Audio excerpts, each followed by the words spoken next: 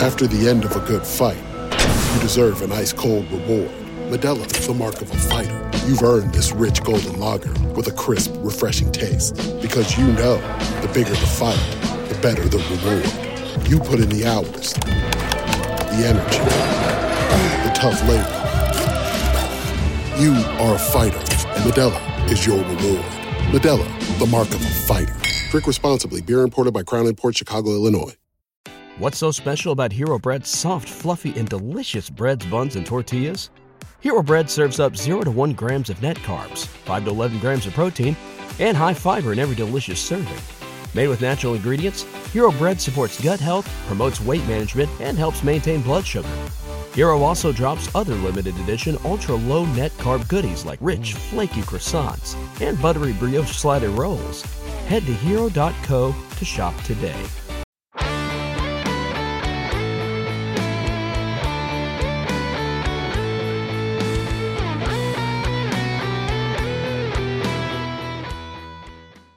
Welcome to this week's edition of the Baseball America College Podcast. I'm Teddy Cahill. Joining me, as always, is Joe Healy. We will be joined a little bit later on by Missouri coach Steve Bieser, who is here to talk about the Tigers in 2020, 2021, and plenty of other stuff. An exciting time around the Tigers program. Before we get to our guest, I want to take the time to let you guys know that this podcast is brought to you by our friends at Rapsodo. And Rapsodo has become the industry standard in player performance data. Coaches use Rapsodo data as a measuring stick for player development and evaluation. The Rapsodo National Player Database is a free service that allows you to see how you stack up against your peers and provides a pathway to get discovered by scouts.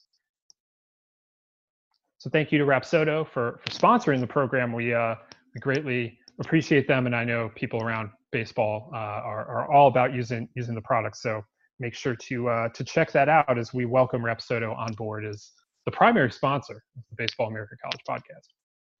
First, let's welcome Joe into the show here. Joe, it's the middle of August. I feel like this whole time we've been kind of surprised at what time of year it is, and here it is, and schools are back in session in some parts of the country or about to get in session.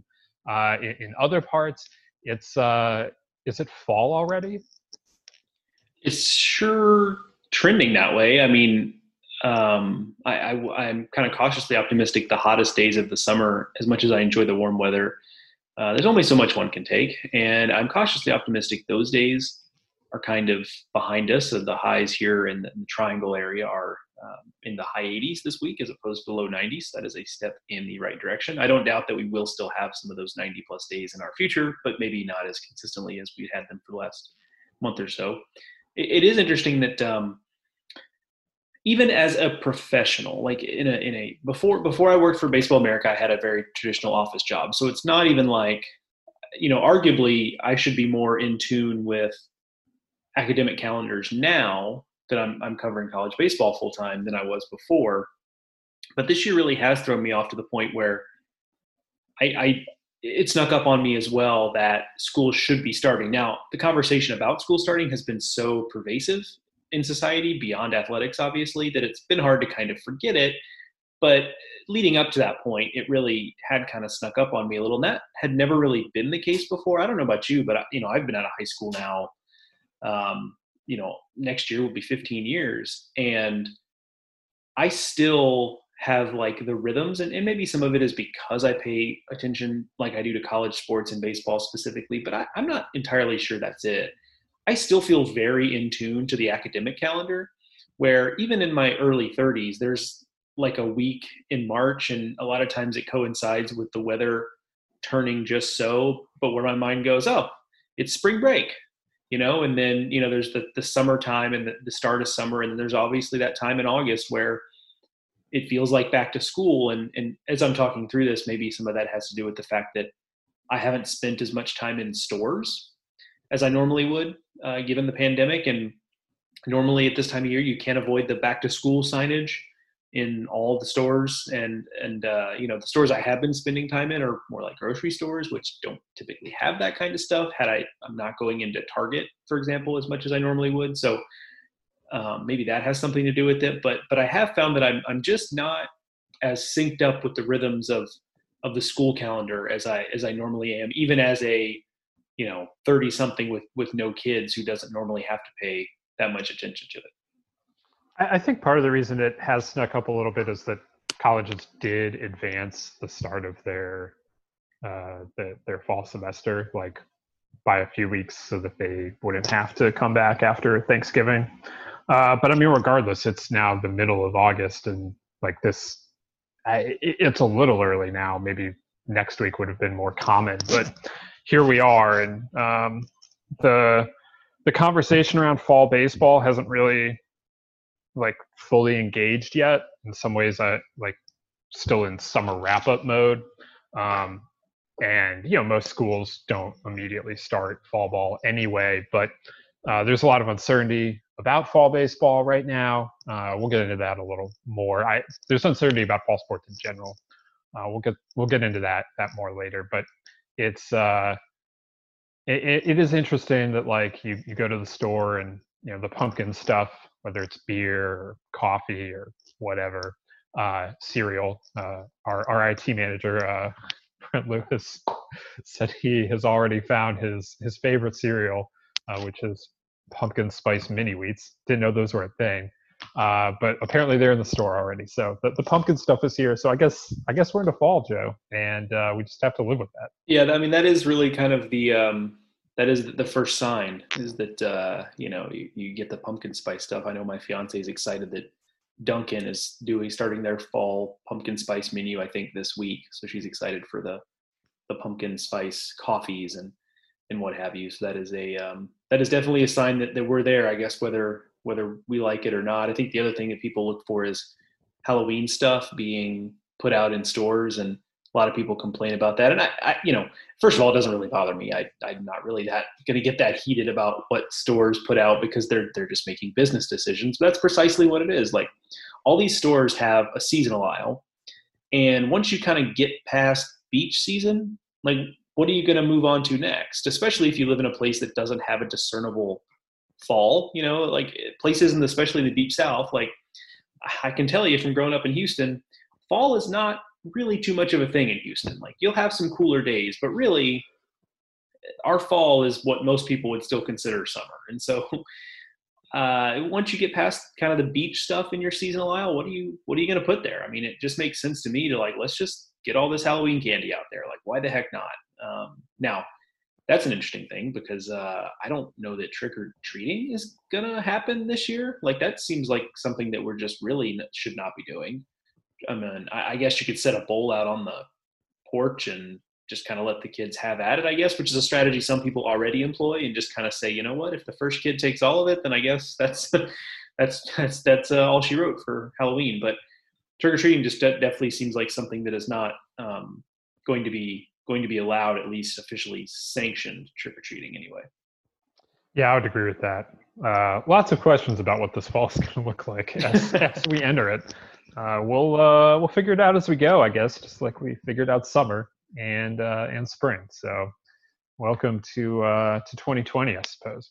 Yeah, nothing is off the table in terms of what could be taken away from us, it seems.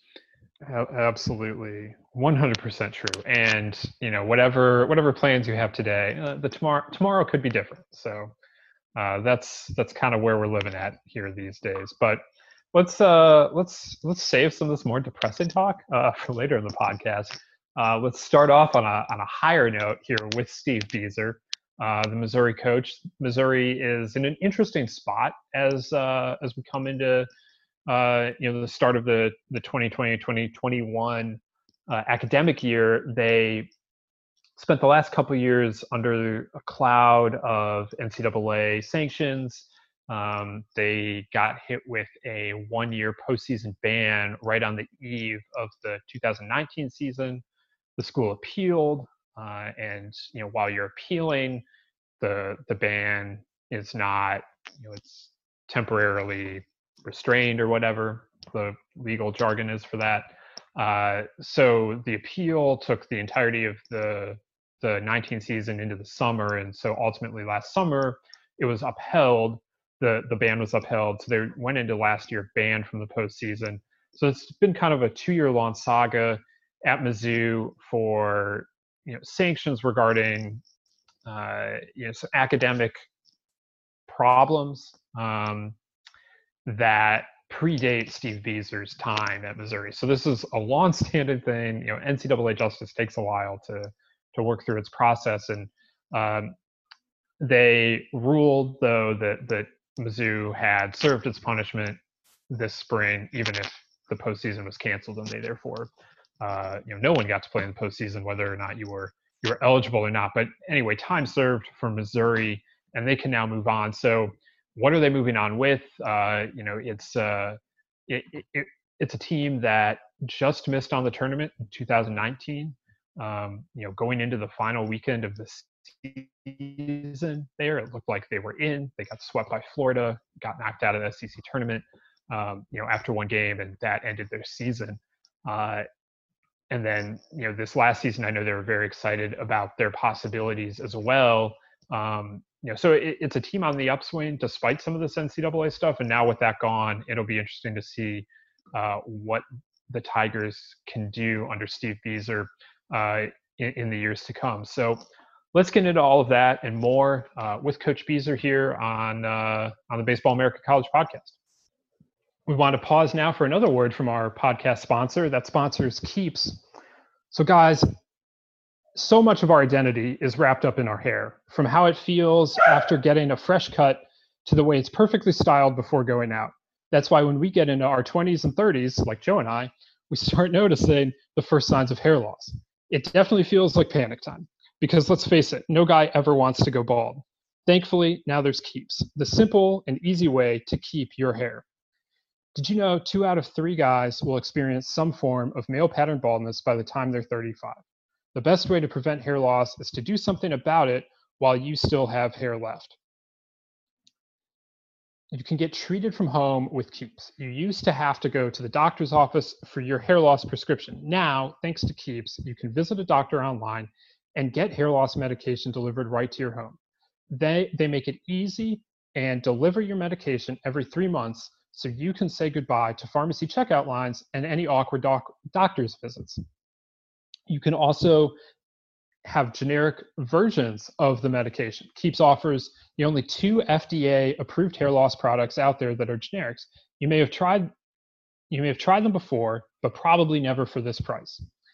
And Keeps treatments typically take between 4 and 6 months to see results, so it's important to act fast. The sooner you start using Keeps, the more hair you'll save. So you've got to find out why Keeps has more 5-star performance reviews than any of its competitors, and more than 100,000 men that trust Keeps for their hair loss prevention medication. Keeps treatment starts at just $10 a month. Plus, for a limited time, you can get your first month free. If you're ready to take action and prevent hair loss, go to keeps.com/baseballamerica to receive your first month of treatment for free. That's KEEPS.com/baseballamerica. We are very excited to welcome Missouri coach Steve Beazer into the Baseball America College podcast. Coach, it's been a weird summer for everyone, but we're starting to get back into fall, back into the start of school in some places. What did you do with your summer? I would guess you had a little bit more free time than you usually do this year. Yeah, I think, the one thing that I wanted to do is really kind of catch up. And, when the season got canceled, we went right to work and knowing, where our shortcomings are and how do we address those and how do we get more prepared for the 21 season. And, so it seems like you would have more time, but it definitely felt like, a lot of normalcy to the work. Now, obviously the recruiting was way different this summer, but we stayed pretty busy. So the exciting part is we're getting ready to start school next week with all of our students on campus, players in, and kind of getting rolling into the fall. And I know guys are real hungry. When the season was halted, you guys were on a 7-game winning streak that had started at the Shriners College Classic. You were headed into SEC play at 11-5. What did you take from the spring? What did you learn about the group this year? Yeah, for us, I mean, it was totally different. Kind of, what I would call our preseason. The non-conference schedule really didn't mean a whole lot to us with not being postseason eligible. So what we were able to do was see a lot of kids, see them in different lights, and give them some opportunity. And we started to settle in. I mean, the whole goal was to win the SEC, and we felt very good at the point that we were rolling into conference play, and felt like we had found kind of that perfect mix as our everyday guys and the complementary guys, and started to hone in on the pitchers. There we saw a lot of guys, and we saw some guys step up, and we also saw some guys that maybe weren't quite ready, but that gave us the opportunity to see more. And now we feel very confident on what we have. We also figured out what we needed rolling into the new season. Obviously, it was a little bit of a unique situation with the way the season ended, and the players are able to roll over that year of eligibility. And I'm curious, with your older guys, just generally, what were the conversations like when it came to you and your staff talking to the guys that maybe had some options, whether it was coming back to campus or free agent signing or moving on with their lives into whatever the next chapter is? I'm just kind of curious how you went about that and what those conversations were like for you.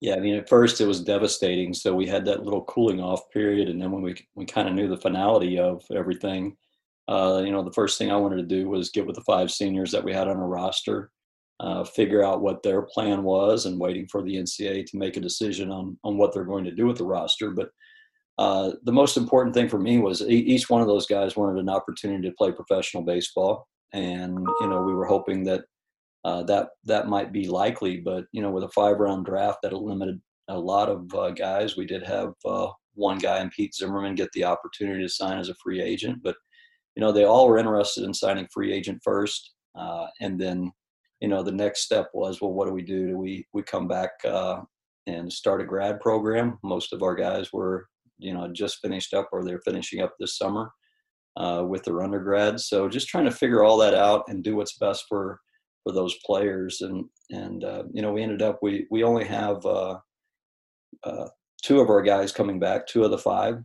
And, they're starting a grad program, and they're excited to get another opportunity to play. You mentioned, some of the guys were looking at draft interest, and Ian Bedell ultimately does get drafted in the 4th round. He had taken a big stride, I guess, over the summer in the Cape Cod League, kind of made a name for himself going into the season there, and then was off to a pretty solid start overall. Just what did you see in terms of the growth from him, this year, and I guess over the few years that you had him there in the program? Yeah, I mean, when Ian first got into our program, we all understood that he left high school early. He wasn't ready. He had some struggles early on, but I think those were the biggest learning lessons and helped him to become the pitcher he is. His sophomore season for us was phenomenal. Kind of our go-to guy out of the bullpen, and racked up a lot of innings and had a great year. And I think he rolled that confidence into the Cape Cod, and that's where, he made his name. The disappointing part for Ian was the fact that our season did get cut short. By design, we typically have our pitchers kind of hitting their stride by conference play, and, his velocity wasn't quite what they had seen in the Cape. And I think him not being able to finish the season and kind of show, where he was really at and where he was going to be at, it probably hurt him a few rounds there, because, I felt like he was, if not the best, one of the best pitchability guys in the SEC. So, as that velocity would have climbed as the season went, I think it would have helped his stock a lot. You mentioned he enrolled early. That's something we're seeing become, I feel like, a little more common in college baseball. Obviously something that college football is very used to, but as we see it a little more in baseball, what do you have to do to work with a player that does speed up his high school graduation to get on a college campus sooner? Yeah, I think the one thing, and especially in Ian's case, is when you come at semester, that is a real challenge. And I think you're almost set up for failure at semester, because you're mingling in with a team that's been together for a whole fall semester. You're young, for the most part, probably a little bit immature to step into the college scene, and you got to be ready within 5 weeks to start the season. So that's a challenging thing. But I think the biggest thing is going through that a couple different times already. We've had two since I've been at Missouri, and one succeeded and one had failed, and understanding, probably what it does take. And it's you really got to hold their hand early on, and you got to make sure that you've got upperclassmen that's going to hold their hand and guide them. And it does take a special person, but in certain cases, I believe it's a really good thing. With Ian, we knew that he would be draft eligible after his sophomore season because of his age, and he needed, I'm a firm believer that having had the pro experience, that understanding myself, there's no way that I felt like I could have handled the professional scene at 18 years of age, and that the value of what the college experience gives you, and make sure that you're prepared and ready. So, it was the best thing for Ian Bedell, and I think it's a great thing for a lot of the guys that are going to have, lengthy pro careers. You alluded to it a little bit earlier, but your program has been dealing with the NCAA sanctions and the appeals process now for really 2 full years, although I'm sure it feels like longer for you guys inside the program. But now that's all behind you, and I imagine that has to feel pretty nice that you kind of have that past you. Does it feel a little bit like going into 2021 is the turning of a page and a little bit of a reset, not to invalidate anything you've done to this point, but just to be able to have a different set of goals than what you were working with, as you mentioned, in 2020? No doubt. I mean, what a breath of fresh air. It was very challenging last year, very, very challenging waiting for the verdict to come down. Hard to recruit with that over your head for 2 years. But, now we're free and clear, and we feel really good at where we're at. We had felt like, last year's team was probably the culmination of a lot of hard work, and quite honestly could have been our best team in the 4 years that I've been here. I felt like we finally had the balance on offense to go along with, one of the best pitching staffs in the SEC for the last several years. And that's something that, going into this year, when you only lose a couple guys from that group, you feel pretty good about where you're at. But the understanding is that, a lot of the other programs in our league, are returning a lot of guys that have experience, and I know that college baseball just got better because of the limited draft and the depth of all the clubs, where everybody's sitting right now. There's a lot of depth across across college baseball, I think, at all levels now. When your playing career ended, you got into coaching at the high school level, where you were also a math teacher. What did you learn from teaching in the classroom that you can now apply to what you're doing on the diamond? I believe that that's probably one of the biggest factors for me, being able to jump into coaching at the college level, is learning how to relate, and learning how, you're dealing with, on the baseball field, you get a student athlete, and a lot of them are like-minded, and there's not a lot of diversity in, their backgrounds. But whenever you're in a classroom, and you've got 5 classes a day, and you've got 30 plus students in there, and you've got to learn to relate to every single student and learn how to connect with different learning styles. And that's the one thing that I brought with me from into college baseball, was the different learning styles, whether it's auditory, visual, or hey, we need a little bit more hands-on approach. But I do believe it helped me relate to many different backgrounds much easier. And also, I think the organization that you have to, I was teaching geometry and upper level math, and the organization that you had to have to be able to do that, because you're teaching a lot of very bright young minds, and they can catch you off guard where they might know a little bit more than you. So just the preparation side of it, it really kind of, I think, helped me be a better coach. And I would recommend that route many different times, but that wasn't the design of it. As spending 13 years playing professionally, and at the time we had 3 kids, and it was time to settle down and raise my family. That was kind of the design, to go back into the high school setting, coach and teach. That gave me my fix in baseball. But I think as a competitor, you always want to continue to try to, be at that top level. And, if things worked out very well for me to finally get, to what I consider the SEC baseball to be the top level in amateur baseball. So feel very blessed and appreciate all the opportunities that I've been given along the way. I have to ask a little bit of a follow-up there with you having been a math teacher, Coach. I know that the two guys on the podcast here certainly no math whizzes, but I'm curious if it grates on you a little bit when you hear people say that I hate math, or that math just seems inaccessible to people, maybe even in your own players. I'm curious because it seems like math does get kind of that rap, and I know I'm guilty of it, and Teddy and I have had the conversation about how we're both a little bit guilty of it. But as someone who taught math, does that rub you the wrong way when there's just an assumption about the inaccessibility of math, or the difficulty of math, or people just hating math in general? Yeah, I mean, I think it's, because I can think about, some other subjects in school that I was in, and I was like, I can't stand that subject. So it didn't really rub me the wrong way. But I think, one of my goals when I was teaching, and I was fortunate to teach geometry because it's very easy to relate to real world situations, and especially of going out on a baseball diamond and doing some things with geometry. But finding ways, my goal was always to find a way to relate it. And I think it's the same in baseball. Anything that you're teaching a skill, you want to find a way to relate it to that player. And really, you don't want to use your definition of whatever you're teaching. You want to listen to the students and see where they're at, to kind of meet them in the middle so that you can help them with that. And that's the same way I explain the math side of things you've got to listen a little bit.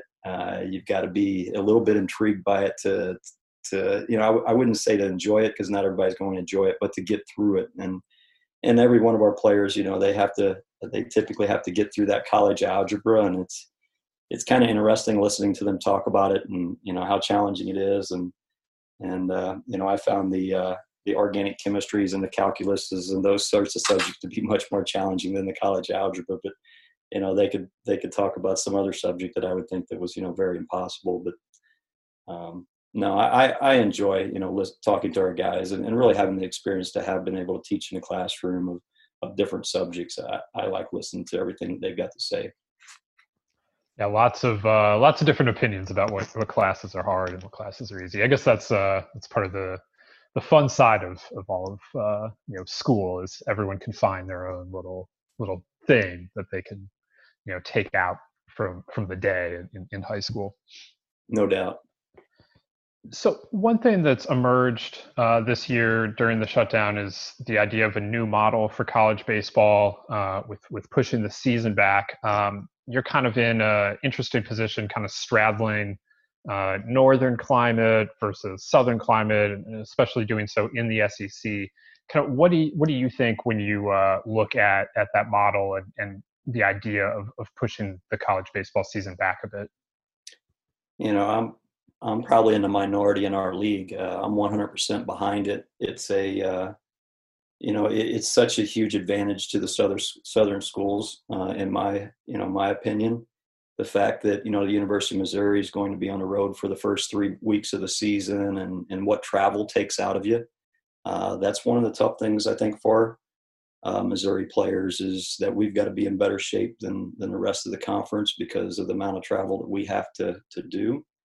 But also finding a way, and I'm not saying that the University of Missouri is going to support itself by being able to push the season back and drawing more fans, which that's definite reality. It's hard to draw baseball fans in mid-February and early March in Columbia, Missouri. But I think there's so many advantages to everyone. And the fact that I think the biggest deterrent that we're going to come across is just the cost of keeping our student athletes once school does shut down. But again, we're a school that ends the year a little bit later. Another disadvantage whenever your counterparts are, out of school a week or 2 weeks earlier than you, and they're focusing on baseball only, and we're going through finals down the stretch and preparing for conference tournament and all that. That's a challenging thing. So I just believe and I played in Ottawa, Canada in April, and in many places, and you can play baseball in that weather, but there's just so many advantages to starting the season, in my opinion, a little bit later, so that not just the Southern schools, but everybody gets an opportunity potentially to play a home series a weekend earlier or 2 weekend earlier than when they typically are able to, because that is a grind early on.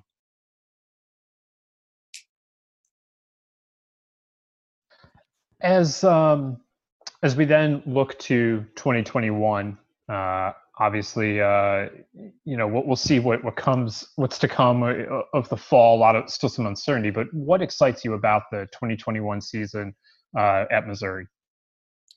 Well, here I think it's the depth. I mean, having the depth, and that's something that we've been just a little bit short on every single year. We're rolling really well, and we have a key injury that we may have fallen off quite a bit by going from our starter to our backup, and now seeing the depth that we have, that's not the case. And that also brings out the best in our players, is the more competition around them, the more that they've got to rise to the occasion, and not just on game day, but in everyday practice settings.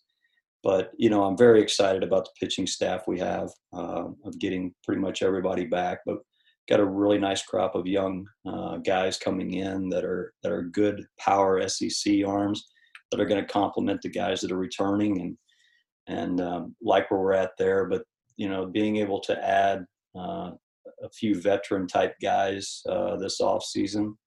And also with our incoming class, this is the largest incoming class that we had. And primarily that was, because we thought we had 5 seniors leaving our program, and we thought we had 7+ drafts and a few free agents. And so we ended up with a much larger roster than I've ever, brought in before. Typically, Missouri's going to bring in about 40 players, and we've got to, we got our walk-ons here, and we got to get down to that 35 on opening day. And so now we're really we're blessed with depth and blessed with competition. So I think that's the most exciting thing for me going into this season. I wanted to ask you about a couple specific pitchers that you've got coming back that have a lot of buzz around them, in Connor Ash and in Trey Dillard. And I'm curious what we can expect from those guys going into 2021. And maybe it's a little bit lofty, but perhaps Ash is kind of that next in line of guys like a TJ Sikkema now and Ian Bedell moving forward. Yeah, both of those young men, I mean, their ceiling is high, and expect a lot of success from both of those guys. But, kind of what I alluded to earlier is both of those guys are going to have to pitch really well to be weekend. If they want to be a weekend starter, they've got a lot of competition, and there's no guarantees for either one of those guys that they would fall into a starting role in our program right now. And that just, goes to the depth of our staff. We've seen some young guys really emerge, in the Spencer Miles and some of those guys, Trey Robertson and Seth Halverson. Those guys are on the doorsteps, banging very loudly to be weekend type guys. And but when you think of those two guys, they're guys that are capable of sitting, anywhere from 93 to, for Ash 93 to 95, and for Dillard 95 to 100, and the pitchability that they've been able to grasp onto over the last couple of years. And I think that, for Dillard, it was a huge step last year of not just being a thrower where he would just rear back and try to throw it by everybody. He became a really good pitcher last year, and I'm very excited to see what he can, how he can continue to build on that. And Ash is just such a competitor that I think he'll find his way in there, because he's going to compete every day. But, I'm excited to see how all that lays out as well as we get a little bit deeper into the fall and roll into the early spring. You mentioned just how deep this team is right now, and some of that is just a product of it being a bigger roster. But you used 18 players offensively in the spring, and you mentioned you wanted to see how some young kids reacted, and you were able to use the non-conference games in that respect in 2020. What now Zimmerman is moving on. What are you looking for in terms of offense?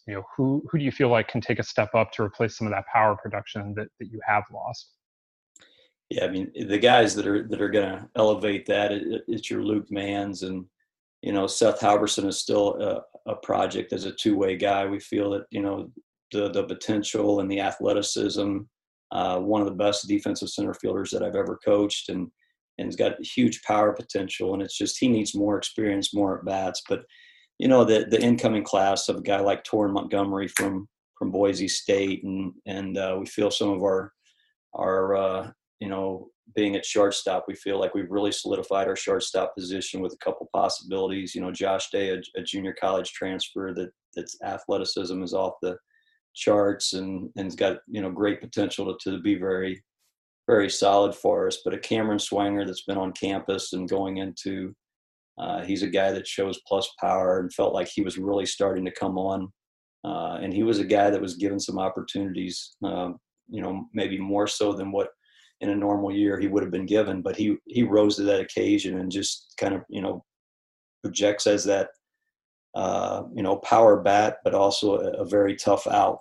But Chad McDaniel, all those guys are sitting right there, and a pickup of Andrew Kiefer as well as a grad student, and just some really solid guys that add some depth and add some experience to that offensive presence that I felt we were just starting to kind of tap into at the end of last year.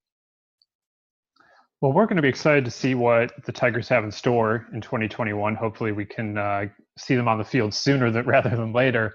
And we'll be able to see some more of that progress that you're talking about, because it does seem like it's an exciting time with this new group and the returning group that you were just describing for us.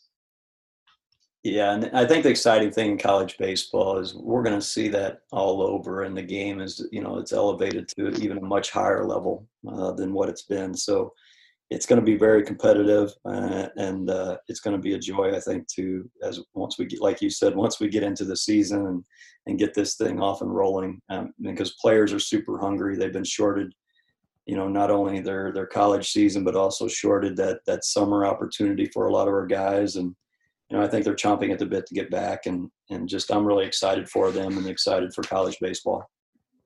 Absolutely, so are we here, and we're very happy that you were able to join us here to talk some college baseball, talk some Missouri here on the Baseball America College Podcast today.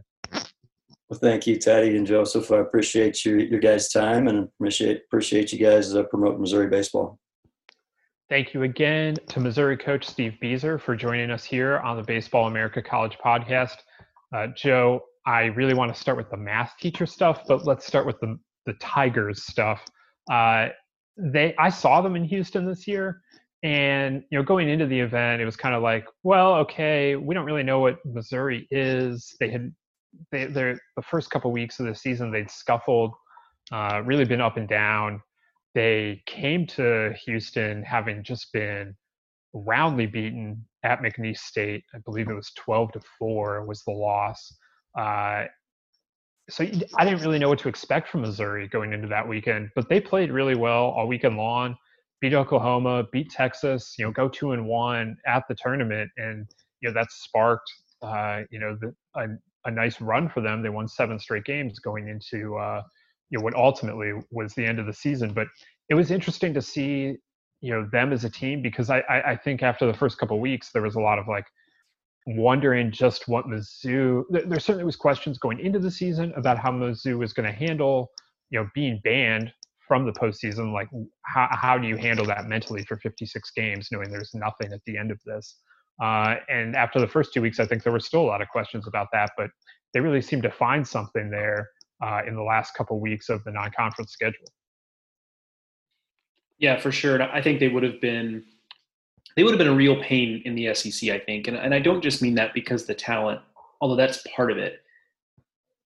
I do think they would have slowed down as SEC play got underway, because they didn't have the horses to really go toe-to-toe with the best teams the SEC had to offer. So I think they would have had their struggles. That said, I do think there's a part of the NCAA sanctions that would have made them particularly challenging to play. And Coach Bieser alluded to some of this, where he was talking about non-conference play specifically. But I think for the entirety of the season, especially once it got to a point, and I don't mean to be disrespectful to the team, but especially once it got to a point where they weren't going to win the SEC because that seems extremely unlikely. Once it got to that point, it really would have kind of freed them up to just try some stuff. There isn't a ton to lose. Now, you don't want to do something that really kind of just makes your season seem invalid because you want to give a good experience to the players, and I totally get that. But I do think there would be a kind of a nothing to lose element to it that I think would have made them really difficult to play, where, you know, anybody could have started any game on the weekend. You know, the opposing pitching staff could have seen 3 very different lineups over the 3 days of the weekend. And I'm not saying that necessarily, you know, fundamentally changes what their outlook would have been, but it would have made them really frustrating to play, especially when you know they have the talent to beat you. It's one thing if they didn't have the talent to beat you, but they did. So I think we were kind of robbed of that just being an interesting little subplot as the SEC went along. I also think, to Coach Beezer's point, they lost a lot of time where they were just going to get to learn. This would have been a great opportunity to get to learn about a lot of guys who, had they been fighting for NCAA tournament berths, they would have had to shorten the bench and shorten the pitching staff to have their best guys throw more innings and get more at-bats. Well, without that being the case, you can really learn a lot about pretty much your entire roster. And I think it would have been really clarifying for the coaching staff, and that would have been a silver lining of it. Obviously, they and everyone else didn't get that opportunity. But I think my larger point, though, is that there really is kind of a different – I'm really interested to see what this program does in 21 and 22 and moving forward, because there is kind of a different vibe around this program, certainly than when they first got into the SEC. And there was always going to be a little bit of a transition period going from the Big 12 to the SEC. Obviously, A&M right away was competing in the SEC and doing extremely well. It was tougher for Missouri, and we knew that was going to be the case. But it was really kind of a night and day thing when Missouri first got into the SEC. You know, there were times where they really didn't belong. It probably did not help them that they came into the SEC right about the same time that, you know, offense was kind of fading in college baseball because of BB Corbats. I think that kind of made the optics of what they were doing on the field, where their offenses were just really punchless. I think that made it a little bit worse. But that said, the tide has really turned. And I mean, this is a Missouri team the last couple of years. 2019, they were probably 1 or 2 wins away, you know, maybe just not getting swept by Florida in that last series of the season. Maybe that would have been enough, but they were 1 or 2 wins away in 2019 from getting in. And, you know, when I worked on an article for the magazine on Cameron Meisner during the 2019 season, Coach Beezer mentioned that, hey, we came out pretty flat because we got blindsided by the NCAA news. And it's hard not to look back and think that if they had gotten off to a better start against some of the non-conference foes they had early in the season, that the 2019 season could have ended very differently. Yeah, and you know, this is a program that has some real history. I feel like Mizzou gets a bad rap when we look at them within the SEC and people wonder, like, do they really belong? And like, at least in terms of baseball, like, I don't know, Mizzou competed really well in the Big 12 when the Big 12 was really good at baseball. And, you know, yeah, it was not so great at the end of the Tim Jamison era, but he had a very successful run as the Missouri head coach. And, you know, this is a comparison I just thought of on the fly. Joe is the more of the Big 12 expert. I don't know. Do you see parallels between the Steve Smith era at Baylor and the Tim Jamison era at Mizzou? So I would say that's interesting. So trying to process that kind of on the fly here. I think that, yes, in terms of the peak was fairly narrow. There was a very defined peak, especially for Missouri, during the period of time when they had Max Scherzer come through there, they had Kyle Gibson come through there, and Aaron Crow come through there. And, you know, they had a coaching staff that has gone on to a lot of – Tony Vitello was on that staff, and now the head coach at Tennessee, and he was a big part of that. So that was a really narrow period of time when Mizzou was really, really competing in the Big 12 at a high level. I think it's similar for Baylor. I mean, they hit a peak in, you know, getting to Omaha in 2005. But what I will say about Baylor is their existence in the Big 12, especially right up until conference realignment, was really more up and down than Mizzou was. Mizzou had a pretty high peak that was sustained for a 6 or 7 year period. But around that, there were times where they weren't competing as well. With Baylor, it would kind of come and go a little bit. there'd be 2 or 3 years where Baylor was just kind of okay, and then they'd have a pop-up year. Then they'd go back into a couple of years where, they'd make the tournament, they'd miss a tournament, and they'd make a couple tournaments, and they'd miss a tournament. Mizzou was a little more, they'd miss tournaments, then they had a long period where they made tournaments, and then they ended their Big 12 time. They got to the tournament the last year they were there, where they were less consistently making tournaments. And so I think it's an interesting comparison just because I do think those were two teams that occupied a similar space in the Big 12 hierarchy at a time when the Big 12 was really cooking. But I think I'd say Baylor was a little more up and down as time went on, whereas Missouri kind of looks more like the first drop on a roller coaster. There's like a climb, and there's a defined peak, and there's a fall afterwards. Baylor was kind of like, a roller coaster that's on a straightaway with a bunch of smaller peaks and valleys. They were more consistent year to year, or their floor was more consistent, but Missouri had a more defined, taller peak, I would say, if that makes sense. It's kind of hard to explain, I think, but yeah, interesting comparison, I think. In some ways, I think it's valid. In other ways, I think it was just two different situations. I mean, and so we've seen what Baylor has done under Steve Rodriguez. Like we've detailed that on the podcast here before, when Steve was on earlier this year, and it's there. He definitely has Baylor going in the right direction. I think it's fair to say that Beazer has Mizzou going in the right direction.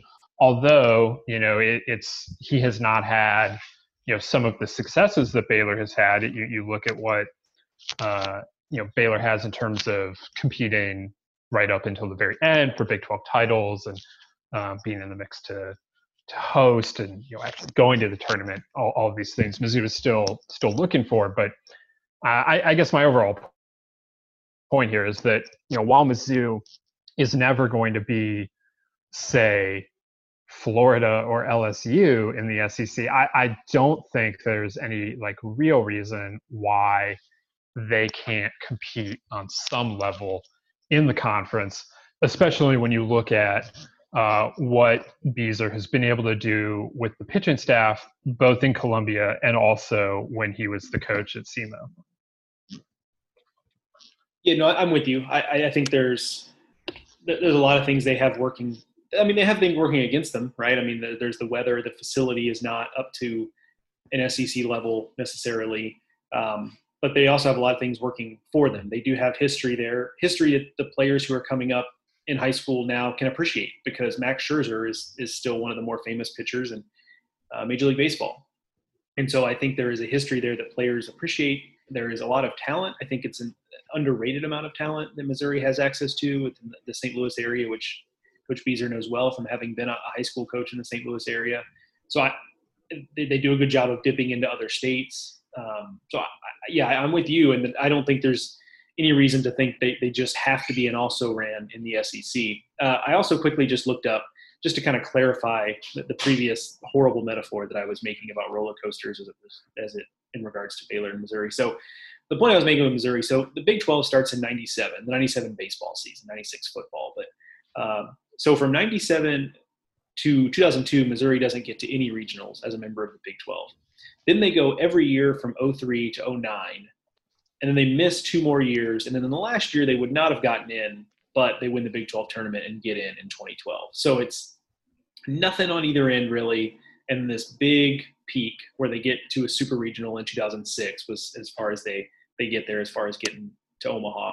Whereas Baylor's a little more, they start the Big 12 in 97, like I said, and they miss the first year.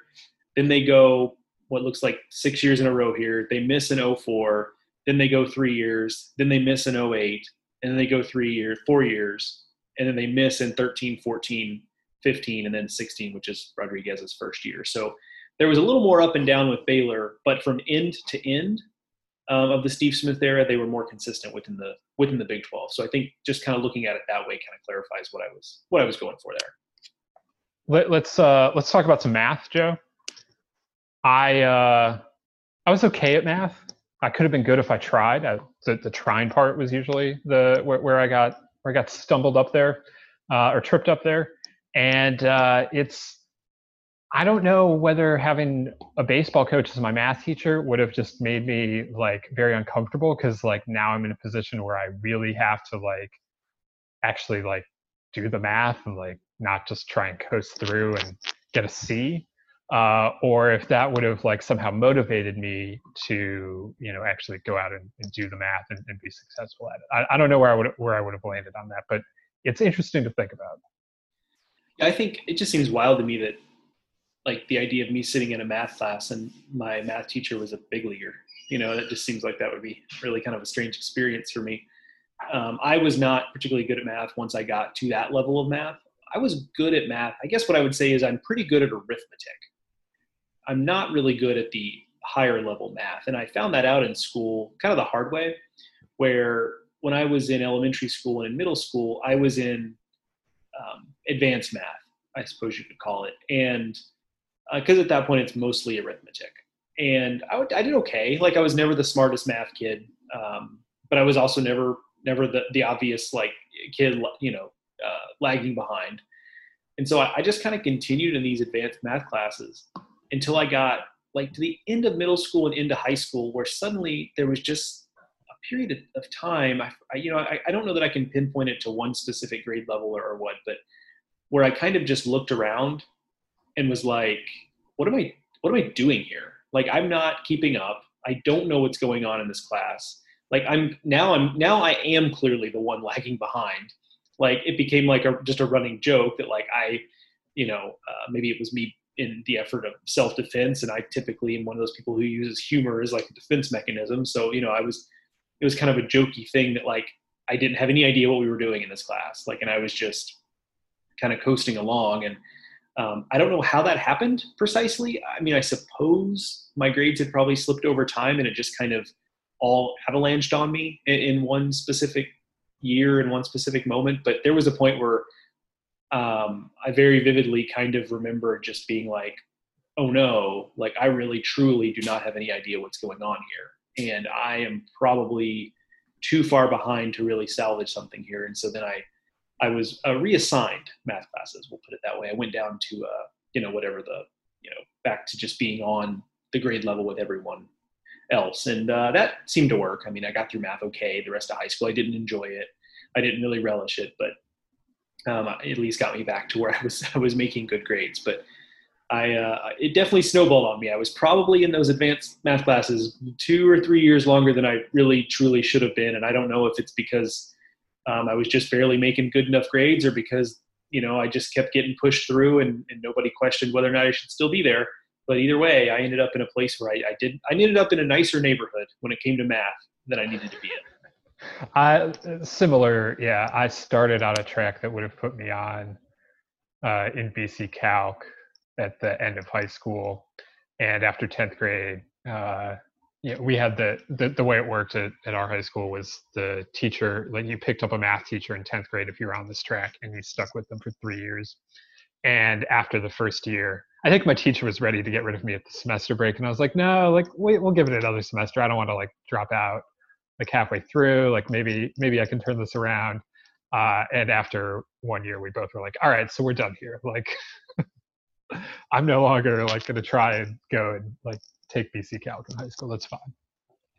Yeah, I had a similar conversation with the last advanced math teacher I had, and it was we kind of just were like, well, we had a good run, and it was easier for me to take because at that point I was like really getting into. See, I used to also not like history.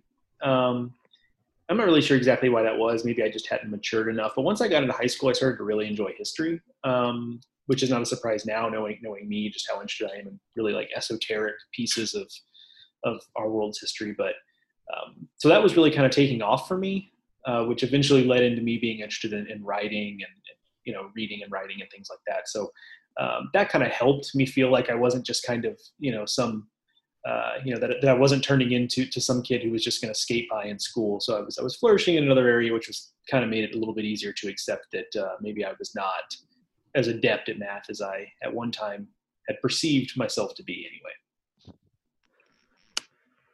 All right. So we touched on this a little bit earlier on and slightly in our interview as well, but All right, so let's kind of break down where college athletics is right now. This is not a fun conversation, not one that I wanted to have last week particularly, but here we are, and the majority of Division I conferences have canceled fall sports. I believe there are 32, there are 31 baseball playing conferences. There are 32 overall. And I believe, Joe, we are at a point where 26 of them have canceled fall sports. And basically what you're left with is just 6 of the FBS leagues, not including the Big Ten and the Pac-12, they canceled, are trying to make a go of it this fall. And it's a tenuous thing. One of the NCAA's lead medical experts has said that it's a very narrow path for any fall sports to happen, and it seems to come a lot down to testing capacity and risk management. Two things that aren't necessarily easy to come by. They have only a couple of weeks to figure this out, I would say. The Big 12 is trying to play football in a month. The SEC and the ACC schedule start, I think, a week later than that. So they're still pushing ahead, but it's not looking great if you're reading the tea leaves. And meanwhile, Division II and Division III and junior college have all already punted on a football season this fall, and I assume the rest of fall sports at junior college. I know Division II and Division III canceled all fall sports championships. So it's not a great situation, and obviously this leads to a lot of complications for athletic departments that derive a lot of revenue from football season, and also leads to the complication of, are you going to try to play the fall sports season in the spring semester, and then what impact does that have on baseball? But there's really very little certainty around that anywhere, except for maybe the SWAC, which is committed to a spring football season and kind of laid out some dates. But it's a fluid situation still for the places that are trying to play, and for the places that aren't trying to play, it's really just an unfortunate situation, much like we saw in the spring. Yeah, and before I jump in here, I will, as much for you, Teddy, as for the listener, I will make clear that Teddy does a better job of keeping up with like the facts of this case, if you will. Much better at understanding where the NCAA stands, where the individual conferences stand. I mean, you've done more writing on this, as a big part of that. I will come at you with some feelings, but please feel free to jump in if facts contradict my feelings, or if something I stated as fact is not so, because obviously we want to be factually accurate as we can be here, understanding, of course, that what is fact today could be fiction, I don't know, in 5 or 10 minutes here. So, yes, fluid situation is a good way to put it. I think that is always going to be the case. And you're kind of stuck between if you're an administrator, you're really kind of, I feel like, stuck between a rock and a hard place here, where, if you put plans together, if you're the SWAC and you kind of say, we're doing fall football or spring football, pardon me, and we're really going to go for it, I kind of applaud that.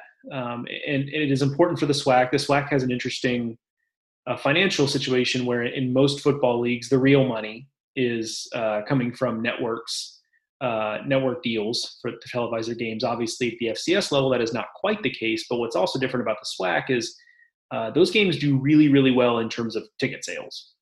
SWAC football is very well attended. It is a big deal. And so they are specifically motivated to play at a time when there can be people there. Because if there are not people there, you're really kind of losing what SWAC football is. So I kind of applaud them. On the other hand, though, there is another side of it, which is to say that right now you're basically making plans to break plans, just because it does seem in some ways foolhardy to make any assumptions about when it will be okay to move forward with some of this stuff. So I don't in their shoes, I don't really know which tack is better. Like, I don't know if it's, let's really try to put some dates and some plans together, because I think that'll placate one part, loud criticism because I think there's an assumption out there that a lack of action means there's complete inaction on the part of administrators, which I think is incorrect. I mean, I think it's kind of silly, frankly, to assume that they've just been sitting on their hands. Maybe there's been hope that something would fundamentally change about the factors that would allow them to move forward, but I think it's foolhardy to assume that they've just been doing nothing. The other part is, though, if you make plans, you might have just been wasting your time because things can change so quickly. From a baseball standpoint, though, leaving aside the spring, because I think we understand what the challenges of the spring would be, and I think U of I have even touched on that a little bit in recent weeks. But the challenges would be, staffing, logistics of, we've got a whole bunch of people showing up for a football game or a basketball game. We're also trying to do a baseball game right around that same time. Even if the baseball game is a smaller event, you still have to park some cars, for example. You still have to have people taking tickets, things like that. So there is that. But in the fall, one thing I'm kind of interested in is that it does seem like there is movement from a football standpoint to, even if games are not played, to still allow there to be some sort of team activity. And I think that's been an important piece, as one of the criticisms that one of the discussion points, talking points, I should say, is that are these players safer being on campus playing and practicing football than they would be if you release them back into the wild, if you will, if you release them back send them home, basically, into society. And I think that's not really that's a straw man argument, because I don't think these schools are really necessarily saying that those are the two options. We're either going to play a fall football season or we're going to send you all back home. But with that being said, I think one of the things that has come to pass, or that is being discussed and might come to pass, is that we do have some sort of, for the Big Ten and the Pac-12 and whoever, Mountain West, whoever else ends up canceling football, perhaps there will be some practice going on or some team activity. And I think that bodes well for baseball being able to have some kind of fall. Now, I think you can probably say goodbye to those fall games, maybe with a few exceptions, but I don't think there's going to be the fall games there normally are. But I do think it bodes well that if football is out there practicing a certain number of hours a week, and we are trying to ramp up towards a basketball season, for example, to say nothing of the other fall and winter sports, that who's to say that baseball couldn't get out there for a relatively normal fall practice? So I think from a baseball standpoint, I think having movement that allows sports that aren't necessarily playing to practice probably bodes well for baseball being able to do some of the same. Yeah, I would say that that's probably right. As long as football is able to practice, I think the other sports probably will continue to be able to do that, especially in a sport like baseball, which is not high contact. The NCAA has been classifying it as medium contact, and so if you're in that position, there's really, and you're letting the high contact sport continue, I would have to assume that they'll let the other one continue. However, there are places where local restrictions either currently or may eventually lead to that not being able to be the case. And I believe that right now there's schools in California that could not get on the football field together if the Pac-12 and the Mountain West and whoever else were continuing. That the local regulations are what they are, and that they are not allowed to proceed with team activities to that extent. So that's one thing you do have to keep in mind in all of this. And so that in some areas of the country, stop me if you've heard this before, but the way we're responding to the virus, it varies, depending on where you are, geographically.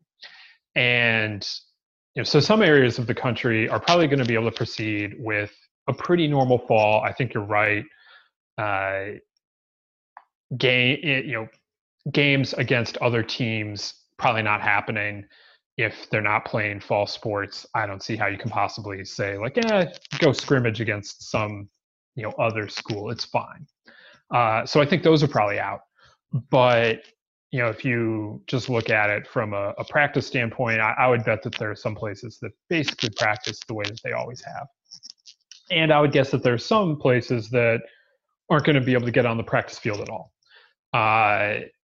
everything and anything in between those two extremes, you'll probably see this year. So I don't know exactly what anything's going to look like. We've seen some schools that are already in session start their individual training sessions. North Carolina did that last week in their first week of classes. The Scott Forbes era, they wasted no time starting that one. I'm going to be interested to see how many schools start as early as they possibly can, either because they haven't, they want to just get on the field because spring was canceled and summer was so scattered. They just want to get their guys on the field. Or also they might want to do it early so that if things go south later, they've already had their practice. We saw in the spring there, the football teams that started spring practice early, were able to actually get some practices in. Whereas if you were planning to start spring practice a little later in the spring, obviously they got washed out too. So are there going to, is that going to be a consideration as baseball coaches go out and plan their falls? Or, there also are places that are going to say, like, well, we want, an intake period. We want to make sure everyone's healthy, that everyone's adjusted to, various protocols, and then we'll start fall practice. So again, it's going to be all over the place. We'll see exactly how it all shakes out, but fall ball can be started if you're starting, if your school's fall semester has begun, and some places have taken immediate advantage of that, and we'll see exactly what that looks like going forward. But right now, I would expect that a lot of places are able to have fall ball. A lot of these conferences have said that practices can continue, and even if competition doesn't. So, but again, it's a loose situation. We'll see how things unfold here, especially in the next few weeks, as these last few conferences that are still trying to play fall sports have to make final decisions on that matter. Yeah, we'll really know something about the fall here before too much longer. And I think you're right. I think there's going to be a little bit of a race to the field. If you look around and everyone says it's okay for you to go out there, I think there's going to be a lot of programs that are like, well, let's get out here. Let's hurry and do this. And I that probably is the right approach, as long as it's done safely. Of course, that is the obvious caveat there, that Teddy and I don't want anybody to do anything unsafe or they shouldn't be doing. But as long as it's safe and as long as you're doing what you're supposed to be doing, like, I think there's something to be said for maybe trying to get it done as efficiently as you can, and then kind of get out and not have to worry about it beyond that point.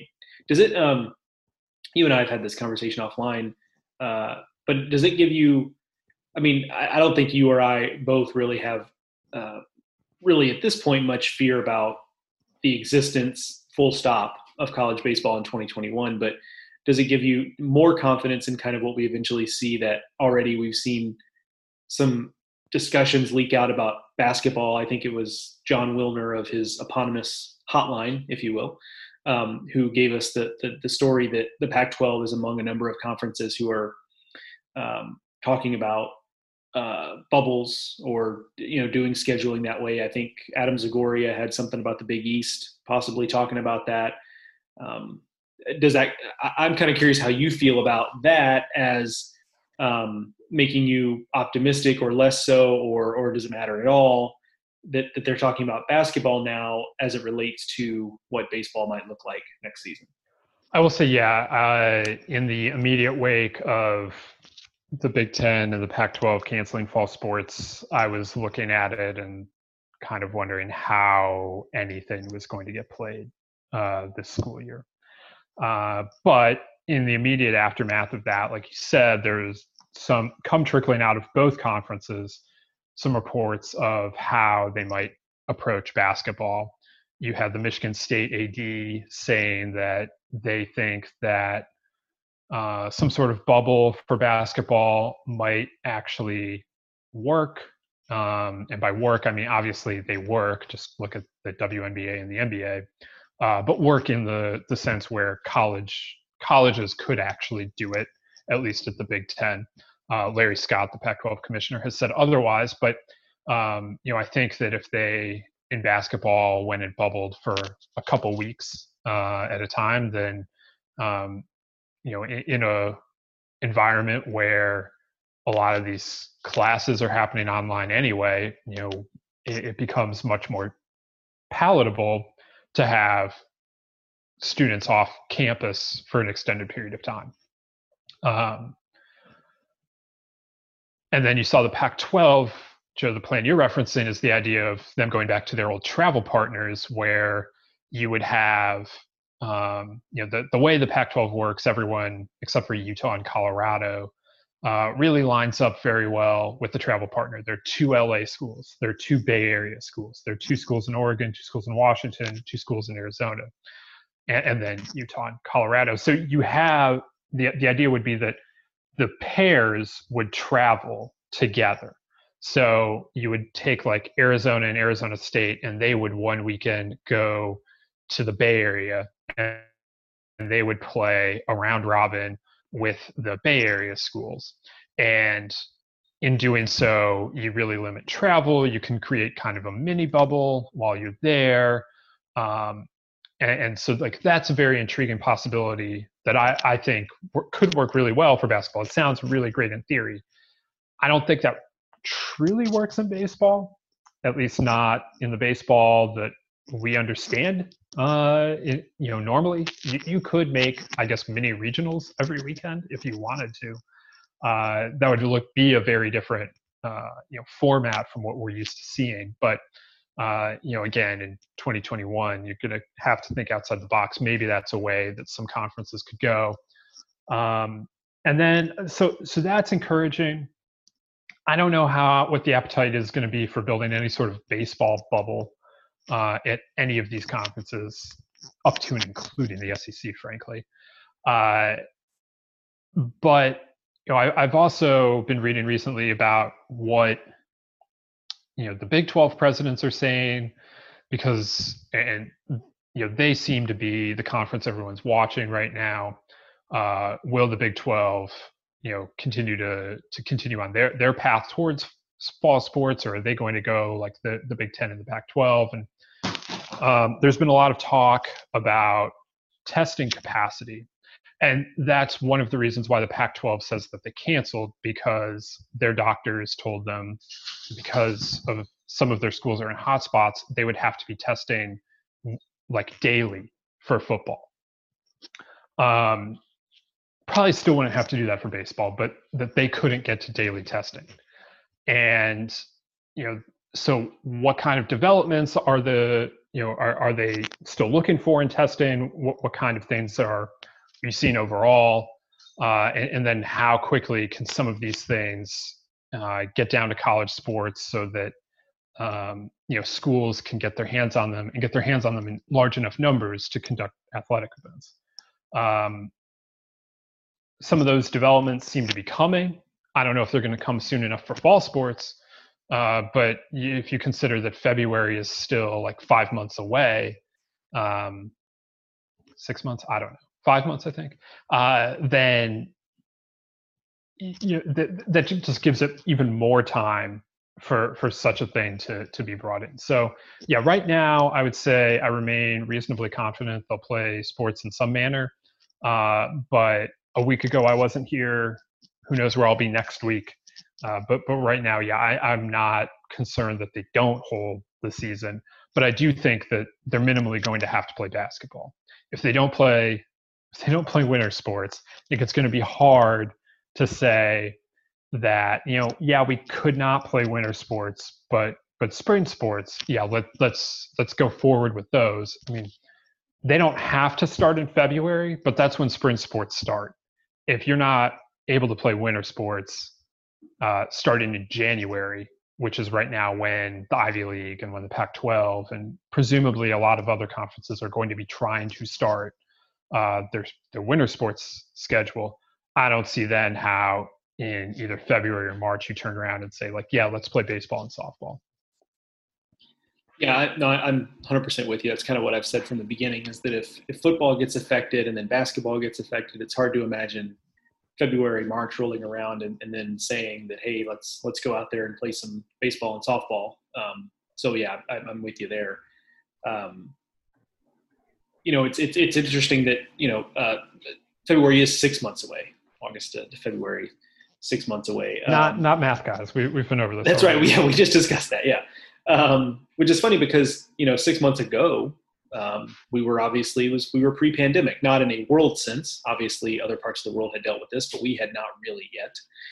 So it just goes to show how much can change. And I know we can get in trouble with playing the whole game of, well, 6 months from now, I mean, gosh, if we're still in this problem 6 months from now, like we'll have real problems. And like, we understand that has been the case with trying to get sports off the ground in the past here. But you're right in that it's kind of a long way away still 6 months from now. So I'm with you in having some cautious optimism about it. And, I think it's a safe assumption to say there is going to be a very concerted effort to play basketball, more specifically to have a viable NCAA basketball tournament, men's and women's.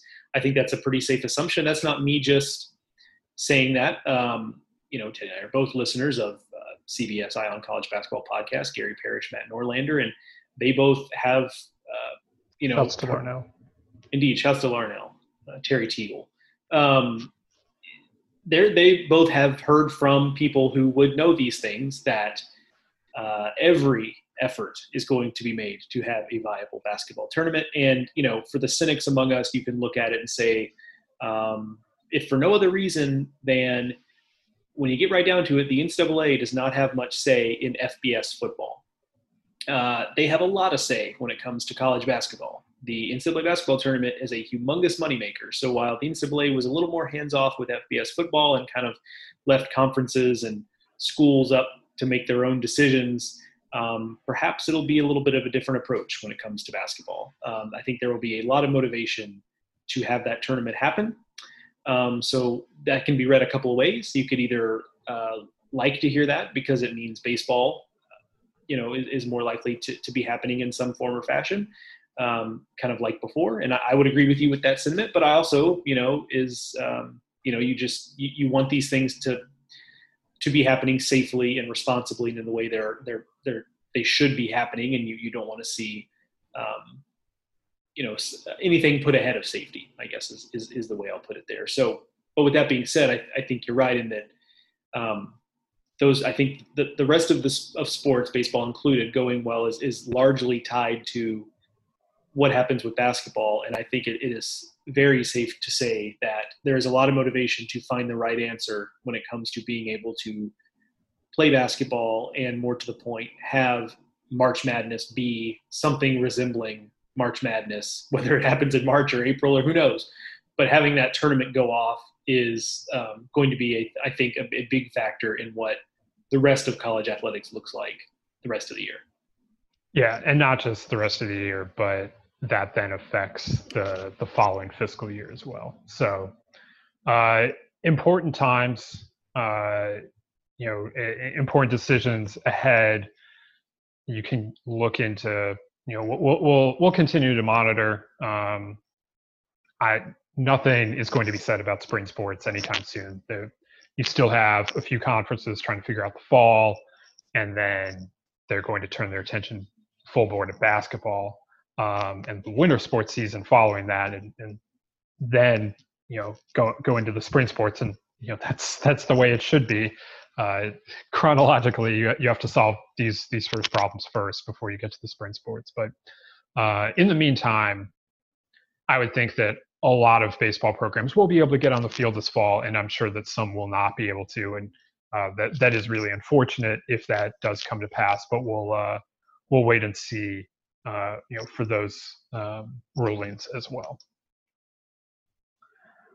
All right, Joe, I think that's going to do it for us today here on the Baseball America College podcast. We covered a fair amount of ground there, and you can get more from me and Joe on Twitter. I'm at Ted Cahill. Joe is at Joe Healy BA. There's plenty of stuff over on the website, baseballamerica.com, both about college baseball and about the pros. A lot of coverage of the big leagues and what's happening at their alternate training site with the prospects. And believe it or not, the trade deadline is 2 weeks from now. So we'll see what that looks like this year, but rest assured that we'll have plenty of coverage of whatever happens with the big league trading deadline if you're into that. So make sure to check out that content as well. We would love it if you could subscribe, rate, review, do any of the above, all of the above for the podcast over at Apple Podcasts, Stitcher, Spotify, wherever you get your podcasts. You can find the Baseball America podcast. So please subscribe if you are not already. It helps us, and it does help others to find the podcast as well, which again in turn helps us. Really, we're asking this of you. It's selfish, yes, but we do provide you with this baseball content once a week. So hopefully you guys appreciate that and can take the time to help us out a little bit in that regard. I want to thank Joe again for joining me as always. Thanks to Steve Beazer for joining us here on the podcast. Thank you again to all of you for listening. And thanks to Rapsodo for presenting this podcast, just like all Baseball America College podcasts. We will see you next week, and we'll talk to you then.